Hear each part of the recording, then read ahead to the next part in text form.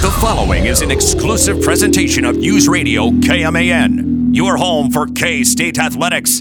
It's game time. This is The Game on News Radio KMAN.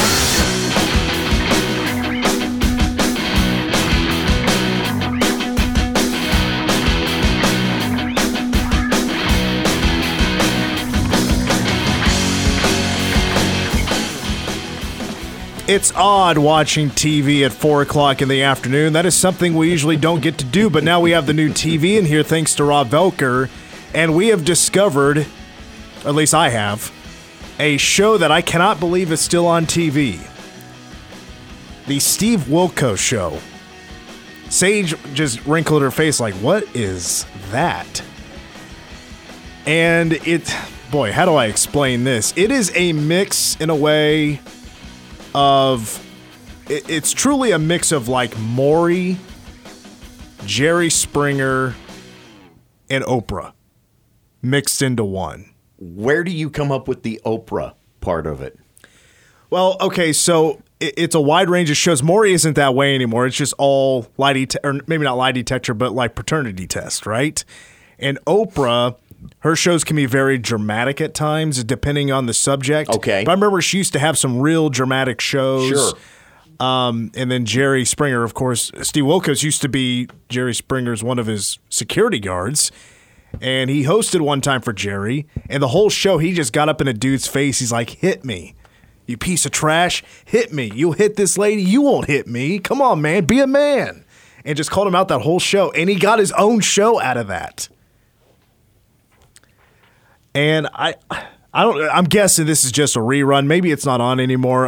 It's on. I haven't seen it. Oh, did you look it up? Yeah, I'm looking at his Wikipedia page right now. It's when did that show start? 2007. Yeah, 15 years, and he doesn't look like he's aged a day. Bald head looks just as great as ever. But I remember watching it in college, and it was mesmerizing TV. Because it was something we had never seen in a talk show / reality type of show where the actual host of the show is confronting, like getting in the face of this person that did something bad. Or is like, like a deadbeat dad, stand up and be a man, Or has had like people come on his show, which later on, because they were on that show, charges were filed because they had done something horrendous. Holy and mackerel. He made it happen. He got the opportunity on the Springer show because Springer was on Dancing with the Stars. Oh, was that it? That was it. He knocked it out of the park on the one, and Springer's like, "Oh, he's perfect for Mondays." And now he's got his own show, and he used to. I know he used to be a cop as well. Chicago cop, Marine. Well, there you go. I mean, he's a natural badass, and he's also a big dude. Yeah, I wouldn't want him in my face. I don't care how old he is. I know he's getting up there in age. He's been doing it a long time. He was Jerry Springer for a long time. Yes, I used to watch that as a teenager in those prime years of that show. And also Steve Wilkos, him getting started. Of course I watched it. It used to come on after Judge Judy. Now, Troy, I was going to ask you about something for a minute. Okay. So we all know Troy Coverdale here, which, by the way, it's me and him, plus Sage Williams. She's back again. And for a while there, you were actually not drinking Diet Coke.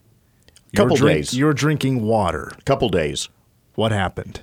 I found myself tired on the Thursday and just gave in to the heck of it. And you jumped off the wagon quickly. Very quickly, and I need to get back on it. I know. I am fully aware, yes.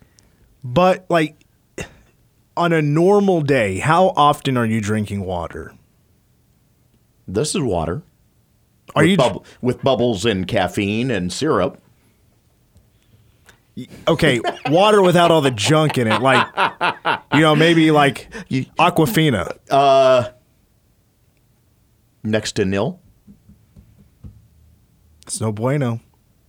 Sage is even kind of impressed. How do you do it, man? Yeah, I've used that with bubbles and syrup and that line for years, man. Another high school story, I guess. I, at one point, was addicted to Dr. Pepper. Mm-hmm. After school, I would go to the nearest gas station, get a 32-ounce Dr. Pepper, and go on with my day. There you go. Dr. Pepper, Mountain Dew, Diet Coke, the three big ones in terms of highest caffeine amounts. And it started when I started driving to school, because I lived in Morganville, 10 miles away from the high school. I had to drive every day. Yep. And sometimes I didn't even do it before school. Take a soda in with me. But it was like constantly for 2 years. And New Year's Eve, 2008, senior. And I'm entering my final semester, and I was like, you know what? What I'm going to do, I'm going to make a New Year's resolution to not drink any soda for a year.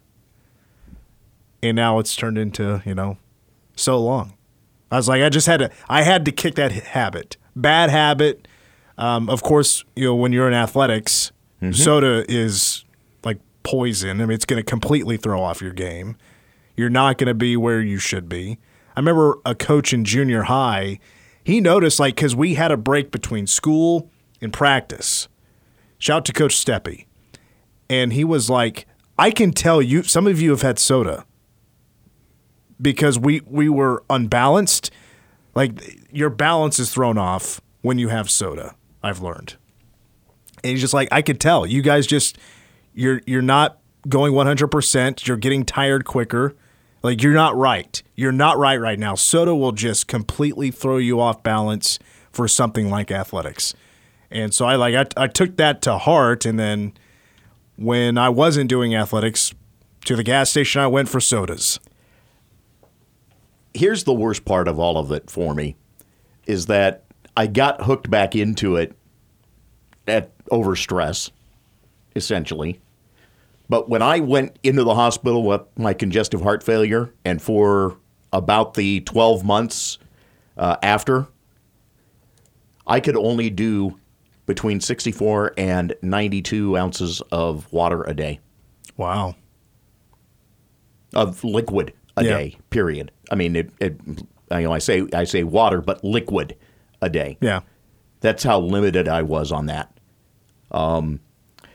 There were a lot of Jolly Ranchers eaten during that time frame. Yeah. Okay. Yeah, to make up for the fact that literally it was a glass of water at breakfast, a glass of water at lunch, and it was exceptionally limited throughout. All right, no rule on the show. Nobody's allowed to bring anything in studio when it comes to liquid other than water.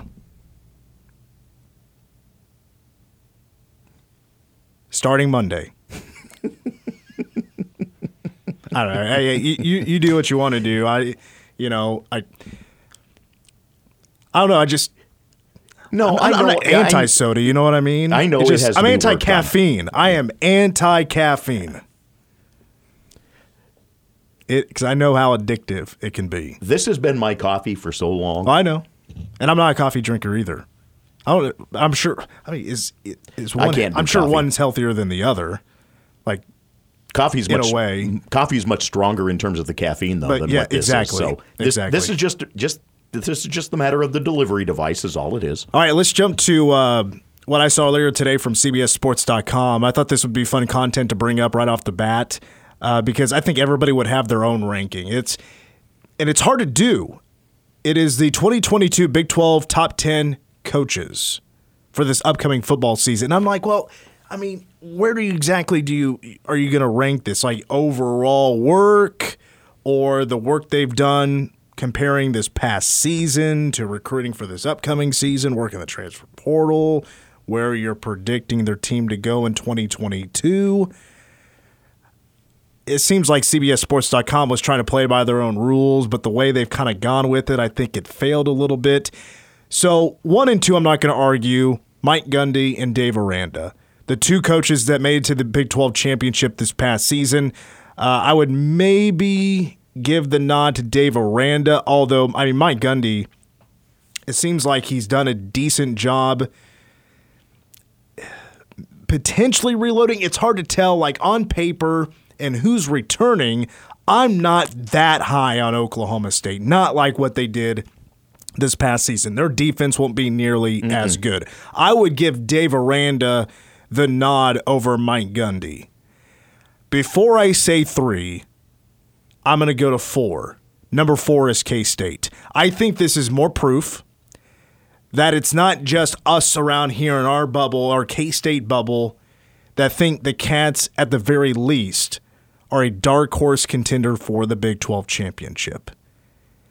I think the Big 12 poll certainly says that. And now they're not the first to put things out like this. I mean, you look at preseason predictions on K-State from many outlets. Athlon is one that says, K-State is certainly a dark horse for the Big 12 championship. But now, Chris Kleiman, the reasons giving is showing consistency, a couple of 8-win seasons. All the talent that K-State has, you can argue that K-State, the Big 12 preseason team, the players that showed up, shows that K-State has the most returning playmaking type of talent, which I totally agree with. Mm-hmm. The 6 that landed, that was the most out of anybody. And that's the most K-State's ever had on that team, that preseason team in the Big 12 in the last 20 years. Mm-hmm. I think that shows a lot.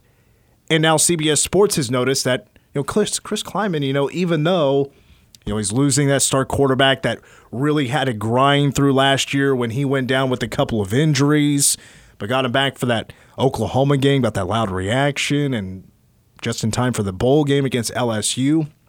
Even though LSU was very down, of course, for that bowl game. But now they've had to try to move on. But Chris Kleiman really addressed the areas that they needed to address with the transfer portal. Decided to go with the transfer quarterback. The guys behind him not ready. But Adrian Martinez is probably, he's going to have to be ready to go, but he probably is going to be ready to go.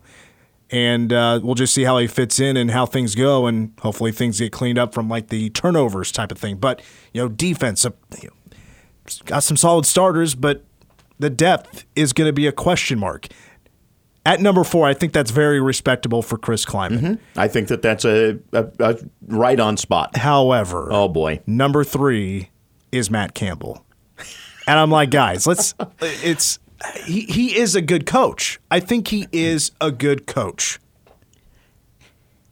Actually, heard someone yesterday in a conversation talking about Harbaugh's situation up at Michigan because of how he misplayed the Vikings' interest in him as a potential coach. The general feeling being that Harbaugh believed he was getting the Vikings job, period, and that was what he was headed up there for, not that it was going to be a job interview. So then he comes back, recruiting's not been good for Michigan. And the analyst made the comment that, honestly, Michigan probably should have just cut right then and there and hired Matt Campbell. And I about fell out of my chair. Because there again, here's a national honk trying to tell us that Matt Campbell is this great coach. I don't get it. I think he's a good coach. I really do. I'm not going to hark on him like a lot of people do, except the only thing is, all that talent coming back last year, finishing with 7 wins, that was a disaster. Mm-hmm. I would imagine Iowa State fans, you got to look at that as a failure, because to me, Iowa State last year was K-State in 2012. All that returning talent. K-State did not get the love even close to what Iowa State did coming into this last season. They were preseason top 10. And they finished with 7 wins. But that talent is not coming back. Most of it, with the exception of just a couple of guys, most of that talent, that key talent from last year, is gone. Mm-hmm. Mr. Irrelevant is gone.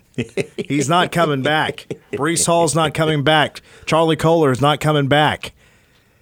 It's a big reload phase. And I mentioned this not too long ago where Matt Campbell, now he's trying to prove he's not a one-hit wonder with Iowa State. Right. And I would not put Matt Campbell in that 3 spot right now. That, to me, it's too much based off previous years, and I don't think that's fair leading into what's coming up this year. Again, I don't think he's a bad coach. I think he's done some great things for Iowa State, made them relevant, and maybe way too relevant. But underachieved big time last year. I mean, if we're basing this ranking on what's to come this upcoming season, Chris Kleiman should be ahead of Matt Campbell, guys. Now, number 5, go ahead. About the worst thing that they could do beyond that would put Lance Leipold above either one of them. Well, Lance Leipold, I'll get there here in a second. I'll give you 5, 6, and 7. Number 5 is Sonny Dykes at TCU. Number 6 is Steve Sarkisian, Texas. And number 7, lackluster Lance Leipold of the Kansas Jayhawks. And I can go ahead and give you the rest of the list as well. Number 8 is Brent Venables at Oklahoma. Number 9 is Neil Brown at West Virginia. Number 10, Joey McGuire at Texas Tech. Think about Joey McGuire. I mean, the first thing that pops out to me is, first-year head coach, first-time head coach, right? Correct. And that team is not ready to go to be successful. No. They are going to be inexperienced. I didn't pay close attention, didn't really look a whole lot up about the recruiting that they did. I know that he was able to flip a couple of guys, but even in the transfer portal, does not seem like they're going to be anywhere close to a top 5 type of team in the Big 12. Right. Neil Brown has been lackluster as well, just has a tough time trying to get to above 500. He's done it just once in 3 years. That is not what West Virginia fans expect. And how dare them put Brent Venables at number 8? Listen. Serious disrespect. You want to talk about one of the most talented coordinators that became a head coach, and not just this transition, but just previously. I mean, one of the most sought-after coordinators, and Oklahoma was able to get him. I mean, Oklahoma is going to be, at least in the next couple of years, probably just fine. Plus, I mean, number 2 class when it comes to recruiting in the year 2022, so they didn't really pump the brakes there. Texas, by the way, is number 1.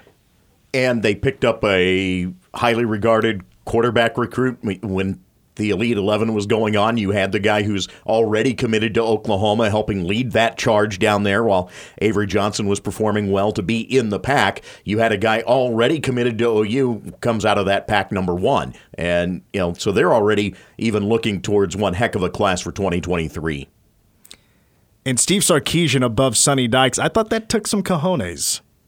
Yes, I could see that. But I see. But the thing is, like, I put it kind of in the same area as Matt Campbell, because Steve Sarkisian is being punished for, in this ranking, and as I see it, because the season last year they finished with 5 wins, and Matt Campbell is not.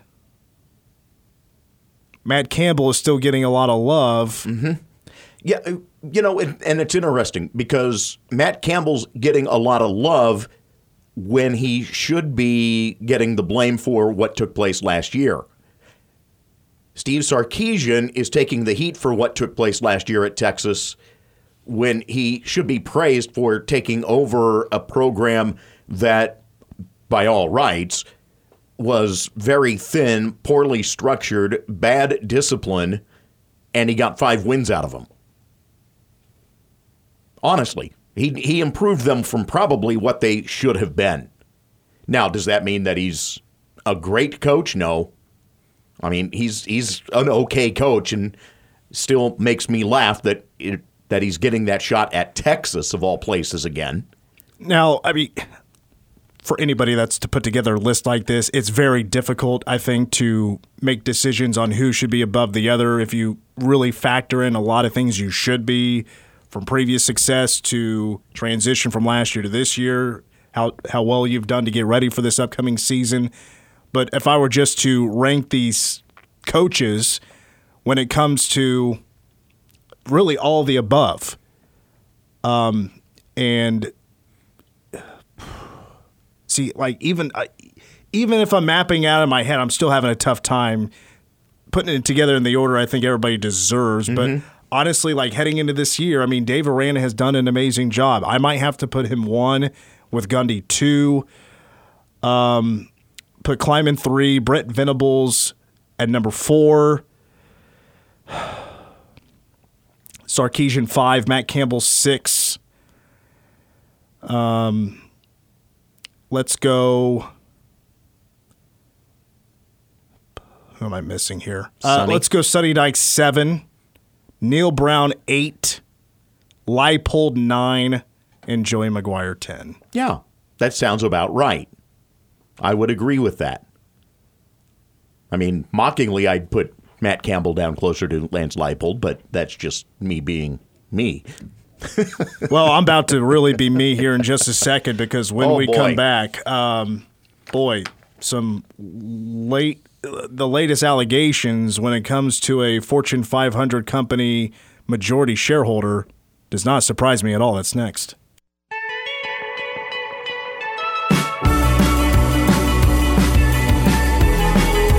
What is this song? It's Harry Styles, his latest. Oh, you don't have to yell at me. I couldn't tell you one Jonas Brothers / Harry Styles / B2K or whatever they're called. BTS? BTS. At least he went B2K instead of going Y2K with it. I knew there was a B in there. Boomer. What are they called again? BTS? BTS. What does that stand for? Does it stand for anything? Not that I know of. But then again, I don't pay attention to K-pop. It says, well, they're a Korean pop band. It says Bangtan Boys? I don't know. I don't know either. Weird. Who else can I name a song by? The Weeknd. Kid Cudi? I just threw somebody out there. Okay, Boomer. Well, some huge news came out earlier today. This has nothing to do with conference realignment, which Money. Might touch on that at 5:10. Just kind of get caught up to date with what's going on. Apparently, maybe some votes might be going down today. I don't know. We'll see. But as a big wrestling fan, I have been losing respect for Vince McMahon, the owner of the WWE, almost daily over the last handful of years. And you can thank the Dark Side of the Ring documentary for helping get that going. It's been really good. But the latest details have emerged about hush money allegedly paid by Vince McMahon to silence women. So this was reported by the Wall Street Journal today. He said the former CEO of WWE alleged paid over $12 million to 4 women. It was just one a few weeks ago. Now it's up to 4, with ties to the company over a 16-year period as part of a non-disclosure agreement to keep them quiet about their sexual relationships and to stymie sexual misconduct claims against him.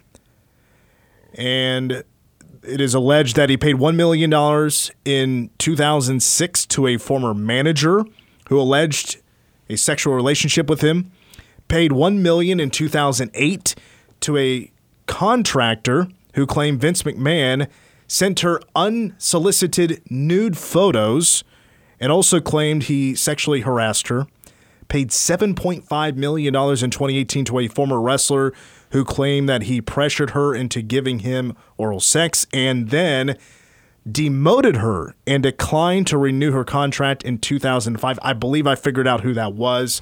No reason to really drop the name because I'm not exactly 100% and has not been listed in this report. And paid $3 million to a former paralegal he allegedly had a sexual relationship with. And that was reported last month. And also, that paralegal was also allegedly also involved with John Laurinaitis, who was the head of talent relations of the WWE. WWE confirmed last month a special committee of the board was investigating misconduct allegations against Vince McMahon and John Laurinaitis. And the company has also said that Vince has voluntarily stepped away from his CEO role, and Stephanie McMahon, his daughter, his real-life daughter, will be taking over those jobs as interim CEO. Now, of course, these are all allegations. You got to be very careful about, because I certainly am a believer of innocent until proven guilty. However, I got to say, just from what I know previously that has been alleged, things that we do know for a fact about Vince McMahon through really the last almost 40 years, it does not surprise me that these things are starting to come out. There's a lot of smoke there. Yeah. That's the best way to put it. And I think that smoke is now leading us to the fire. Women are now starting to speak out. I mean, a huge reason why the WWE was so successful in the late 90s and the early 2000s. I mean, not only was it the talent that they have developed, Stone Cold Steve Austin, The Rock, I can keep going on. It was a much edgier content of wrestling where it used to be just directed towards children. And now that's actually the direction they're in now, mostly towards children with the PG product. But women were also exploited. And to where they would be taking off their clothes. It's a wide variety of things. I'll just put it that way. Let's remember, this is also the head of a football league where, hey, we're going to take you into the cheerleaders' locker room. I forgot about that. The XFL, yeah, that's right. That was definitely a WWE twist to a football broadcast. But it goes back further than that. Dark Side of the Ring, that documentary series, also covered Jimmy Superfly Snuka and what happened back in 1983. So he was dating a woman at the time. It was a very toxic relationship because of him, and she had accused him on multiple occasions of assaulting her. Superfly Snuka assaulting her. And at one point, she had reached out to Vince McMahon to say, hey, he is doing all this. I want to press charges. And Vince McMahon simply talked her out of it. And then what happens not long after that, it is alleged, and it's been the story for a very long time, that Jimmy Snuka ended up killing her. Oof.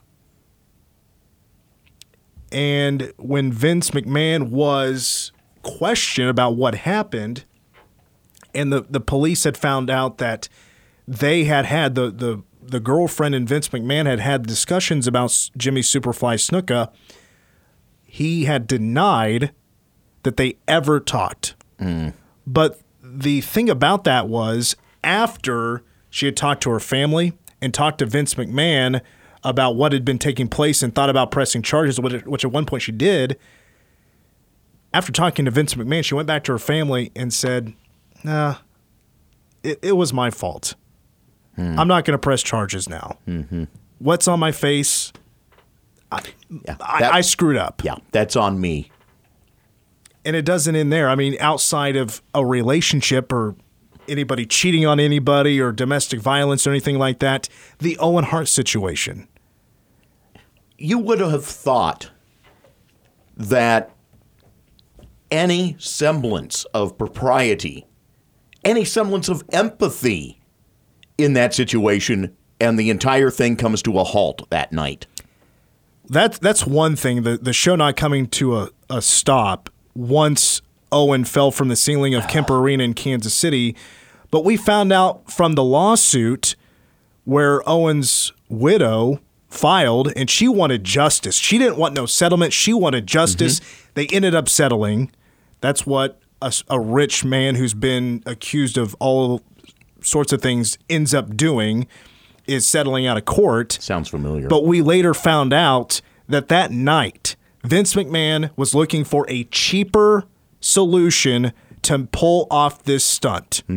They hired a different crew, which previously was the same crew that was rigging Sting in WCW doing the same thing, and they ended up using equipment that took 6 pounds of pressure to release a man 80 feet above ground. But it was a cheaper way of doing it. Man. Not to mention now being in cahoots with Saudi Arabia to put on all these shows. And of course, to say the least, a very sexist country. While previously WWE has really battled to show that they are about equality, which they have thanks to Stephanie McMahon. Right. I could go on and on. But I will. I'm just trying to say, anything alleged towards Vince McMahon does not shock me. because there's already been issues in the past that have been settled with money. McMahon has always, to me, been an interesting case study because he took what was a regional sport, regional entertainment, and turned it into regional sports entertainment, and it turned it into a national entity. As a businessman, he is a genius. He did it by essentially following the KISS tactic.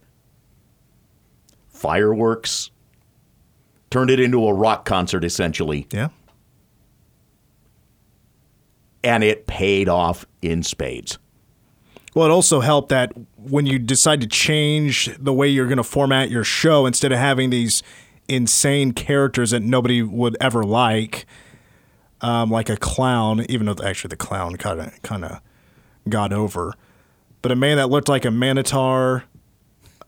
I could go on about the dumb gimmicks they used to have. Mm-hmm. But they went with more of an edgier content to where, guys were just kind of portraying their real life, but in an exaggerated way.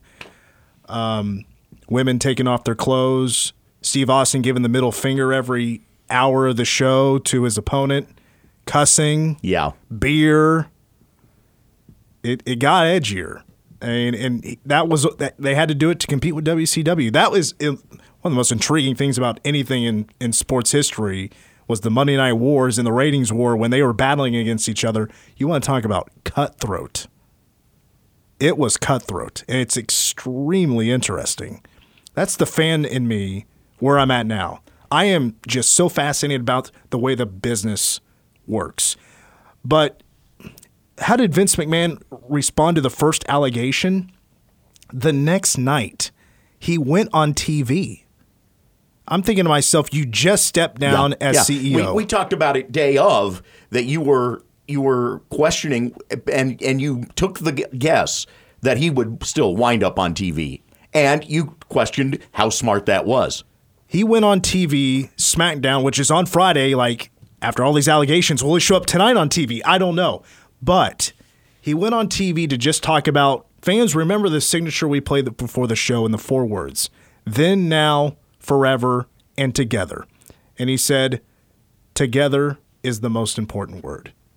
And left. He was out there 60 seconds and left. And I've been reading these reports today. Thank you to the dirt sheets. When I say the word dirt sheet, it sounds like I'm talking about tabloids. But dirt sheets are used by wrestling companies to push a little bit of information out there, maybe to get interest of what fans might think of a certain situation in wrestling. And also these dirt sheets have inside sources. A lot of their sources are the wrestlers.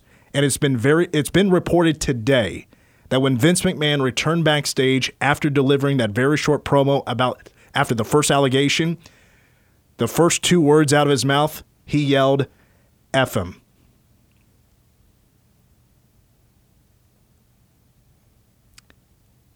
So I will never watch WWE until he is out.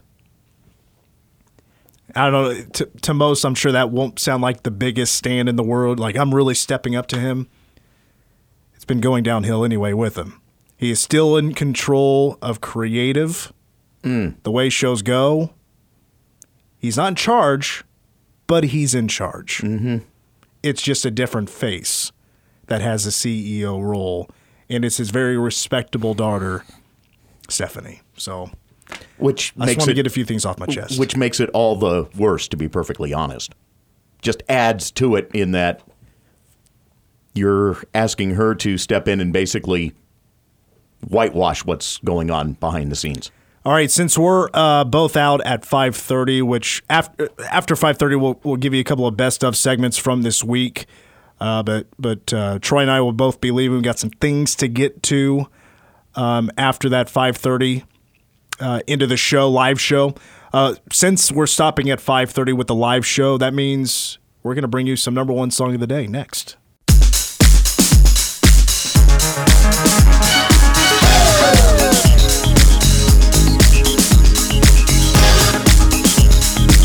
We got the subs rocking today.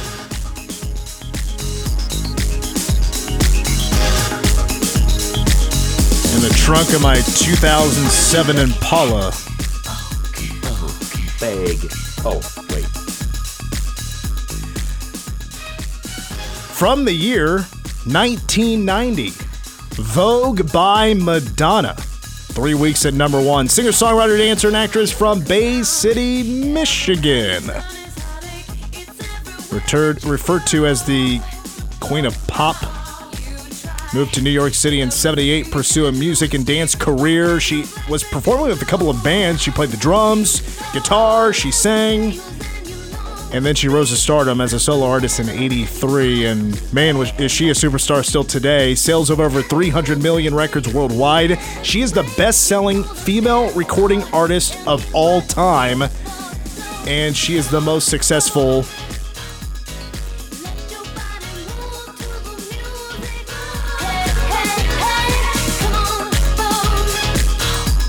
Okay. I should have noticed the recording was a little heavy on the bass. Oh, well. But she is the most successful solo artist in the history of the United States. Billboard Hot 100 says that she holds the record for most number 1 singles by a female artist in Australia, Canada, Italy, Spain, and the UK. And she has made over $1.5 billion in concert ticket sales. That is the highest grossing solo touring artist of all time. Yeah, a legend. We get it, Madonna. People love you. You're awesome. I think I like her more as an actress. Which she was a surprise as an actress. People felt that she was going to be actually very shallow, given that they didn't have a lot of respect for her pop sound in the early days of her career. This song was one that kind of fell off that trend, actually moved her more towards where her music ability was respected. Okay. In that, Holiday was never seen as anything but pop, bubblegum pop.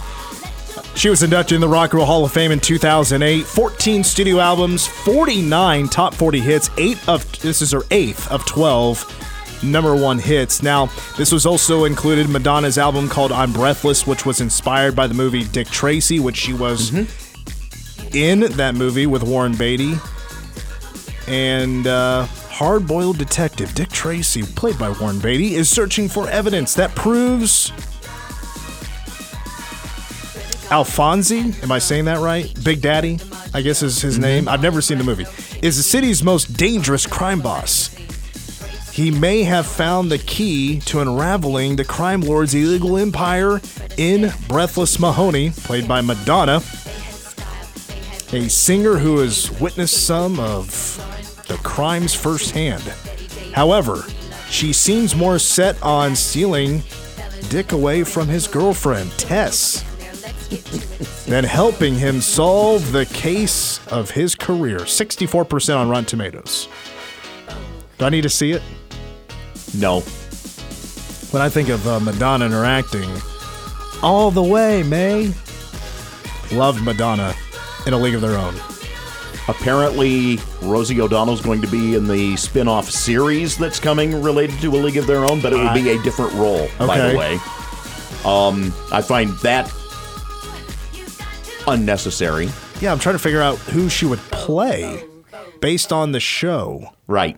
Because, of course, younger women with the older manager, but a male, unless she plays a manager, but I don't know. However, I don't know how tight to the story that they're going to try to be or just what the plans are there.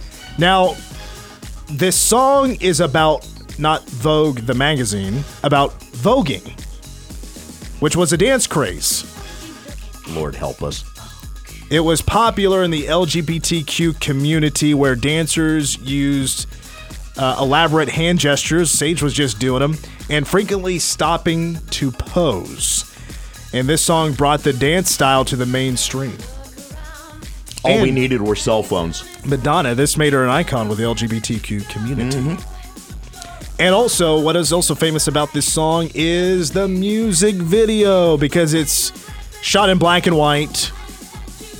Inspiration came from like the 1920s and 1930s. Madonna and her dancers are seen voguing to different choreographed moves in the video, has been ranked as one of the greatest of all time by different critics and polls, and won 3 awards at the 1990 MTV Video Music Awards. It had 9 nominations. The word Vogue, very fashionable word in 1990. And not only did this song top the charts, but the magazine Vogue did enjoy a resurgence at the time, thanks to Madonna and also the band In Vogue, because they had a hit come out at a very similar time called Hold On. Worldwide, it became the world's best-selling single of 1990, selling over 6 million copies. Talking about rolling in that dough. Rolling Stone ranked it on their top 500 songs. Where's it at, guys? Oh, did you already see? Sage already saw it. Do you want to take a guess? 127. You're not off. You're not too far off. 139. Thank you. All right. Let's take a very quick break. Sam Honeybun's going to give us a movie preview when we come back after these words.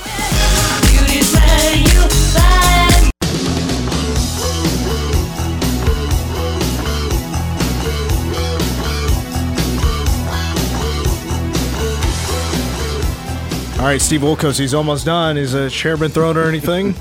We're Nope, all right? not yet. All right. Well, Sam Honeybun's actually getting ready to leave us here in a couple of weeks, but he's still, while here, he's going to give us movie previews and movie reviews. It's Friday. Time for a movie preview.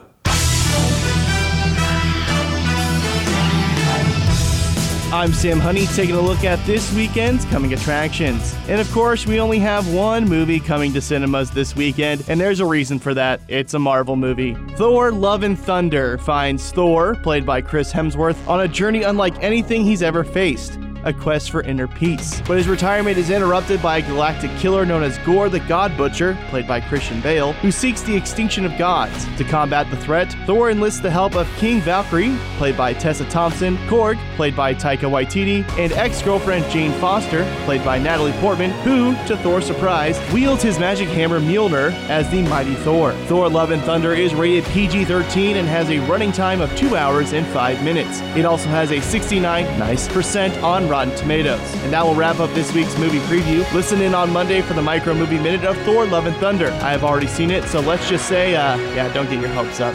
Oh. Dang. Well, how about that? I've seen one of the Thor movies. I thought it was pretty good. Now, I'll